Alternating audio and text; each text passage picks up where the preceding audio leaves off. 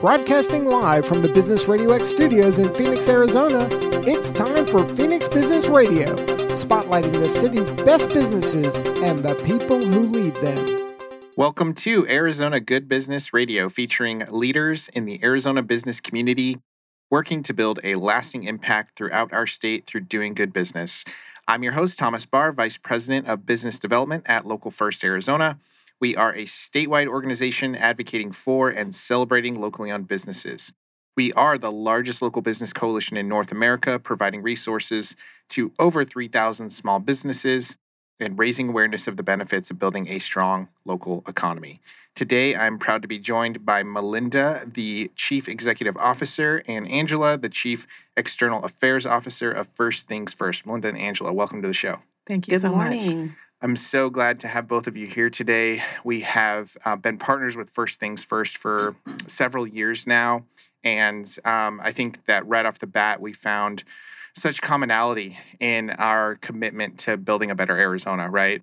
Both from our different organizations' missions and perspectives, and Melinda being new to the role. Congratulations, by the way. Thank you. We're excited to get an update today. What's going on in childcare in Arizona, and how does that connect to the business community? So would love to start out for those that maybe haven't heard our past episodes or been familiar with First Things First. What is First Things First? What do you focus on? What's your mission? And where are things at with you today? Great. Thank you, Thomas. We really appreciate the opportunity to be here with you today and talk a little bit about First Things First and early childhood in general. So First Things First was created through a citizens initiative in 2006, and this really established for the first time in Arizona a dedicated funding source for early childhood programs and services in our state. We are pleased to be able to work statewide through the help of tobacco revenues, which is pretty much our sole source of funding. With those revenues, we're able to provide programs and services for young children and their families throughout the state in all areas of our state. We work in a few main areas: quality early learning, family support programs such as home visitation or parent coaching, parent education programs, and then also supporting children's health. So we look at a whole child perspective when we look at early childhood, those first 5 years. And we're also pleased to really have the support of local communities through our 28 regional councils. So throughout the state, those councils are made up of community volunteers from different sectors of the community, including the business sector. So we have those voices at the table to really think about what are the programs and services for young children that are needed in our community. First Things First focuses on those first 5 years. We focus on babies, toddlers, and preschoolers because we know that the most rapid time of brain development happens in those first 5 years. Right. So it's really a golden opportunity to help set children up for the rest of their lives. Right. Thank you so much. That was the most thorough, succinct overview I think anybody's ever given on this show. So fantastic. I know in the past we've had conversations, and we've even brought in childcare providers before. In the middle of the pandemic, as we all knew, so many struggles and challenges childcare providers have been facing not only the last 2 years, but all the time, but especially the last few years with everything through the pandemic. So what is the state of what childcare providers are dealing with now? How are they doing? What challenges or obstacles do they continue to face? We all hear on the news the general challenges that businesses are facing, and I think a lot of the times the community forgets that childcare providers are businesses too, right? So how is that folding over to the childcare industry right now? Thanks, Thomas. Again, thank you for having us. We're so appreciative of our partnership with Local First and First Things First. You're exactly right. So childcare operators and providers are small businesses, and they're not immune to the same issues that all business is facing. Even before the pandemic, 48% of Arizona was a childcare desert, meaning that access to high-quality early learning opportunities was not available throughout the state. And 1 year of infant care cost as much as college tuition for an in-state student. Oh, wow. If you think about it, families plan for college for their kids' whole life. Right. But right out of the gate, they're paying as much as 1 year of college tuition for infant care. 2.5 years later, after the onset of COVID-19, finding available accessible, quality care that's affordable is harder than ever. And as we talked about before, most of our state's child care providers are local small business owners. They're struggling just like others are with increased cost. And even though child care workers love their jobs, they're forced in many cases to leave the industry because of the low wages. You know, the balance between the high costs and the wages that providers can pay. Right. We're seeing a lot of early care professionals leave the industry. So historically, they've been one of the most underpaid professions, and with inflation and the cost of living continuing to increase, many of them are forced to leave. So child care providers are short-staffed. They're not providing all of the available space that they have just because of the balance of ratios required in child care centers. And so the higher costs, the availability of staff is really pinching our child care providers. Sure. So as we, I guess, look at all of those challenges, right? And we put it over through the lens of childcare as a business in Arizona, or childcare as a need, right? And I've said this on previous interviews and shows before, is that even if you don't have children, this is an issue that affects you, right? Because it's a ripple effect in the economy. It's a ripple effect naturally just in the community. Hearing stories all the time from childcare providers, you know, if the provider has an individual that is low staffed and has an individual that calls out and they don't have the staff to care for the number of children that are expected to come for that day, and that business has to start calling parents to come pick up their kids, all of a sudden, let's say those are 10 parents, those are 10 people working jobs, you know, and if you're, you know, going into a restaurant or, you know, a store or whatever it is, and you're wondering why they're low staffed, well, it's potential that it rippled from a case like that, right? And so affects every single person. So is childcare getting the attention that it deserves, that it needs, the funding, the resources, I guess, you know, it's almost like we want to call it a crisis at this point in time, where are we putting enough attention and resources into it right now? Well, we thank you for having us here to talk about it. We're having this conversation all over the state right now. And many of our listeners, your listeners, are experiencing, just like you talked about, the ripple effect of the lack of available childcare. So we know, based on a recent report by the U.S. Chamber Foundation, that 77% of Arizona parents reported missing work in the last 3 months. Wow. Because of childcare issues, and that 6% of parents have voluntarily left the workforce due to the lack of availability of childcare. Wow. So it is a crisis, and it's affecting families and parents and employers across the state. The study also found that the state loses $1.7 billion annually because of childcare issues. This includes Arizona employers losing $1.4 billion annually due to absences and employee turnover. And the state loses almost $350 million in tax revenue due to childcare issues. So this is it's not just affecting the individual, it's affecting the state's economy. Right. So our state has received $1.2 billion in federal assistance through pandemic relief funds, ARPA funds. Sure. Which has been a lifeline, and we're using those funds to address the crisis immediately and stabilize the industry. But those funds run out in 2024. So we're having this conversation all over the state with policymakers, with, as Angela talked about, our council members to build capacity in the state and in the industry to stabilize childcare in the long term. Right. So I can only imagine as an organization, you're always looking for best practices, right? Looking not only at maybe what individual childcare centers are doing to come up with solutions themselves to address the challenges, but also looking potentially outside the state, you know, what's happening across the country. Are there any states that are addressing this head on really well? And so you mentioned a little bit about what's been done, right? Some funding that's come through.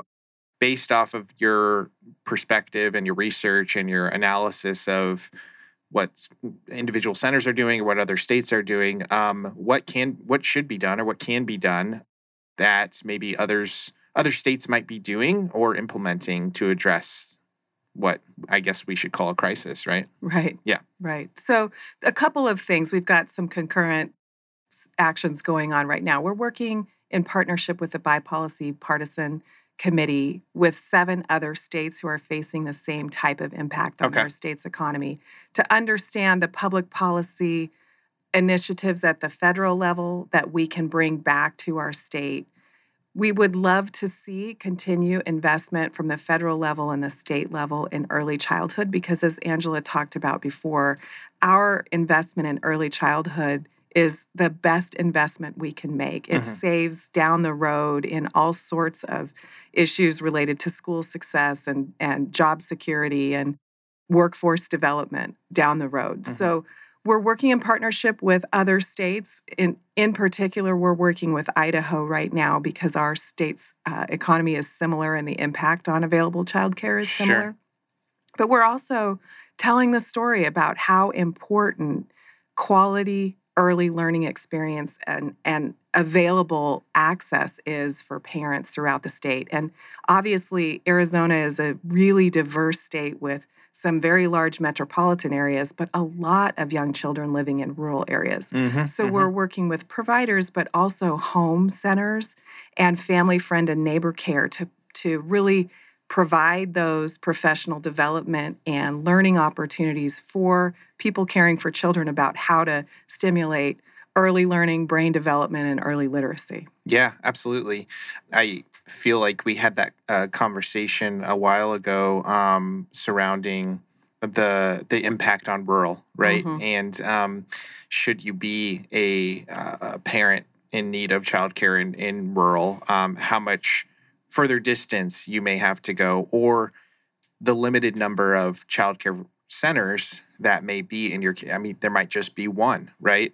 And if they can't serve the need in that area, it really impacts everybody. And so Local First actually serves as the Arizona Rural Development Council in Arizona. We're always looking and having these conversations as well, because again, it impacts everyone, right? It impacts retention of youth in the area as they grow older. It impacts the economy, everything. So, yeah.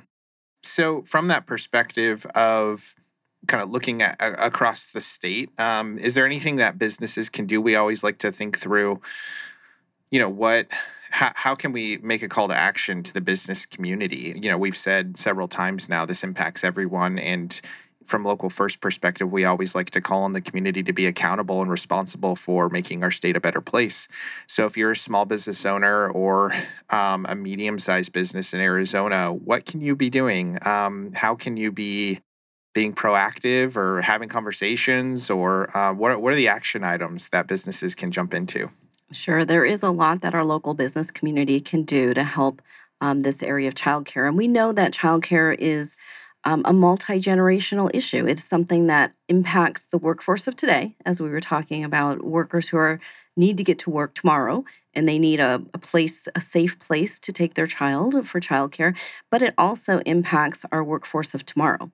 So those children who are receiving what we want them to receive, which is high quality care that's really going to set them up to have those skills that are needed later when they get out of high school, when they go on to college, when they go on into our workforce. Those skills like communication skills, working with others, those are all developed in the early years. Science is showing us that those critical executive functioning skills are established in those first 5 years. So it's imperative both for today's workforce and tomorrow's workforce that we all are part of that solution, that long-term solution. So I think as individual businesses, our business community can help parents who are working in their companies by really looking at what are the childcare challenges that you face. Is there a way that we as a business can help support you through things like predictable work schedules? That's really important for families who need to plan out their childcare. So if you're able to provide a week or 2 weeks notice of what that work schedule will be for a family and for a parent, that'll be really helpful. Things that looking like at subsidies. Is there a way that we can help to subsidize some of the childcare that you're facing as an employee? So that's something that individual businesses can do. The other thing they can do, as a fellow business owner, we talked about childcare owners being small businesses. Connect with the local community of childcare workers in your area. Get to know them, establish a relationship, go visit them. They're always wanting to share the work that they do. They're doing really important work. So to help build that connection in the community, I think those small business owners can really help to show them that we care about the work that you're doing. We value the work that you provide for our families. And get to know them, build a relationship. And then finally, as a group, our business community here in Arizona can be a voice for childcare and the importance of childcare as an infrastructure issue. This is not just a family issue. This is an infrastructure issue for our state. So as a business community, how can you share stories of what the challenges that your employees face in finding quality childcare that's reliable, affordable, accessible? Share those stories with our policymakers, both at the local level, at the state level. You can be a voice to bring this issue up to the level of attention that it really deserves and needs. Yeah, that's great. So you sparked so many just thoughts and ideas in my mind. One of the things that we're always doing at Local First is bringing together the business community in partnership with you, I know, to elevate those stories. And so if you're listening and would love to participate in that, I'm sure we'll come up with more opportunities in the next year. I know we've had interviews that have been put out and we're showcasing stories of businesses, but also we've had opportunities where we bring together the representatives from the legislature to hear from small businesses. And so love those partnership opportunities to do that. One of the interesting things I heard you talk about was, just being flexible as a business, kind of thinking outside the box on how you can be a little bit more proactive and different. We recently had an employee who has a young child. I believe she's, I think she was turning 7 at the time. We were hosting a networking event, and the staff person called me and said, "Hey, I actually can't get childcare tonight, but I'm working, the networking event. Is it okay if I bring her?" And I said, "Absolutely." And so we called the business. And we're like, "Hey, we're going to have a 7-year-old there. Do you have anywhere that she can, set up in color or anything like that?" We ended up finding out that her birthday was the next day. So I go around to all the businesses and I'm like, "Hey, let's sing happy birthday to this girl, after we do our introductions and things." So the whole room sings happy birthday to her. I find out the next day, her mother, who worked for us at the time, says to her on the ride home, "That was the best birthday ever." So sometimes it's just what is that's an impact on that child, right? And we could have very much been not flexible, right? And said, "No, sorry," or you can make it an experience, right? And come into that individual's life and have an impact with them. So absolutely. Yeah. Are there any other stories or things that stand out to you that you're seeing in the community right now that businesses are doing that are different or, proactive with addressing the challenge head on right now? Sure. I think that, as Melinda was saying, this crisis that the pandemic really put the childcare industry into really helped to elevate and bring to light some of the challenges that we've always had in our state with childcare. So that is a positive. That is a positive outcome, that there is more of a focus on the childcare industry and its importance to our state. So we are seeing more people raise their voices for this important issue. We're seeing more people come to the table to be part of the solutions. So we're hoping to continue that. And we really encourage any businesses who are listening today to connect with us on our website, firstthingsfirst.org. You can take a look there at all of the different resources that are available throughout the state, including in your community. And we hope that we can continue this partnership and this relationship and really work together towards some long-term solutions. I would just also add, Angela and I are both working parents, and the flexibility that all businesses have shown for working parents has really supported, I think, just the safety of all families and the work-life balance of all employees in Arizona, and that's a great outcome. And it's important for us to remember that childcare providers are building brains Mm-hmm. every single day, every single moment, every single interaction, and parents are too. They partner with working parents to help children write the first and most important chapter of their life story.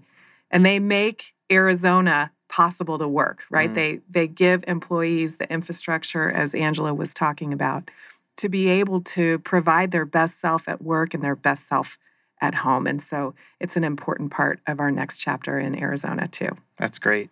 Well, as we kind of close out our conversation here, Melinda, I wanted to ask, as you are about 6 months in into the role now, and you look at this audacious challenge and opportunity, right? What are you looking at through strategy or priority over the next year as an organization? So I think it's a multi-pronged approach. As a new CEO, I'm clearly learning the internal workings of First Things First. It's a wonderful organization staffed by really passionate people for young children. We have a new strategic plan that our board approved in March. And one of the priorities in there, in addition to our programmatic strategies around early learning and family support and children's health, is systems change. And one of the things that the federal funds are providing for Arizona is this opportunity to take a breath and look at our system and say, where are the redundancies? Where can we streamline as a system? So our sister agencies like the Department of Economic Security and the Department of Health Services, what are the things that we're all doing to contribute to young children's health and well-being and early learning, and streamline that for families? And that's a really important opportunity that we have as a result of the ARPA funds, the COVID relief funds. So it's that systems change strategy where we're taking a moment to say, okay, we have big government agencies. We're big and we are barges that are hard to turn. And so we have this moment in time. It's sort of the tipping point, I think, for childcare and early learning and young children in Arizona to say, we've got a minute to streamline our system and make it easier for families, easier for providers, and eliminate the redundancies that might exist just because things, they happen over time. Yeah. And in addition, it's bringing this conversation to the business community. I think in the past, Angela talked about this before, childcare and early learning has really been seen as a parent or family issue, and in many cases, a mother's issue. And now we're understanding the impact it has statewide on our local economy, on our business attraction strategies from a commerce perspective, bringing new businesses to Arizona and stimulating that economy long term. What do we need to do and it's not just the voice of providers or the voice of families in the conversation now, it's the voice of the business community and the policymakers. And it's a wonderful, exciting time to be here. I'm honored and humbled and feel great responsibility. Well, fantastic. Well, welcome. Thank you. Congratulations on all the work so far. And thank you both for all the work that you're doing and for the partnership with Local First. If there was a final call to action for the businesses listening today, is there anything that you would leave them with? Go for it. All right. Well, I think that it really is this idea of we have this opportunity. Those first 5 years give us that prime opportunity to really build our children up and set them up for success in life. Well, at the same time, we can set up our state for success too. Great. Great way to end it. Love that. Thank you. Well, Angela and Melinda, thank you so much for your time today. We hope you listening were inspired today, hearing from some local leaders working to leave a legacy here in Arizona through doing good business and great things. We'd like to thank our sponsor, Phoenix Business Radio X, for hosting us, and all of our legacy partners at Local First, including First Things First. This is Thomas Barr from Local First Arizona, reminding you that if we want to build a better Arizona, we need to connect deeply with the local businesses that make us proud to call this place our home.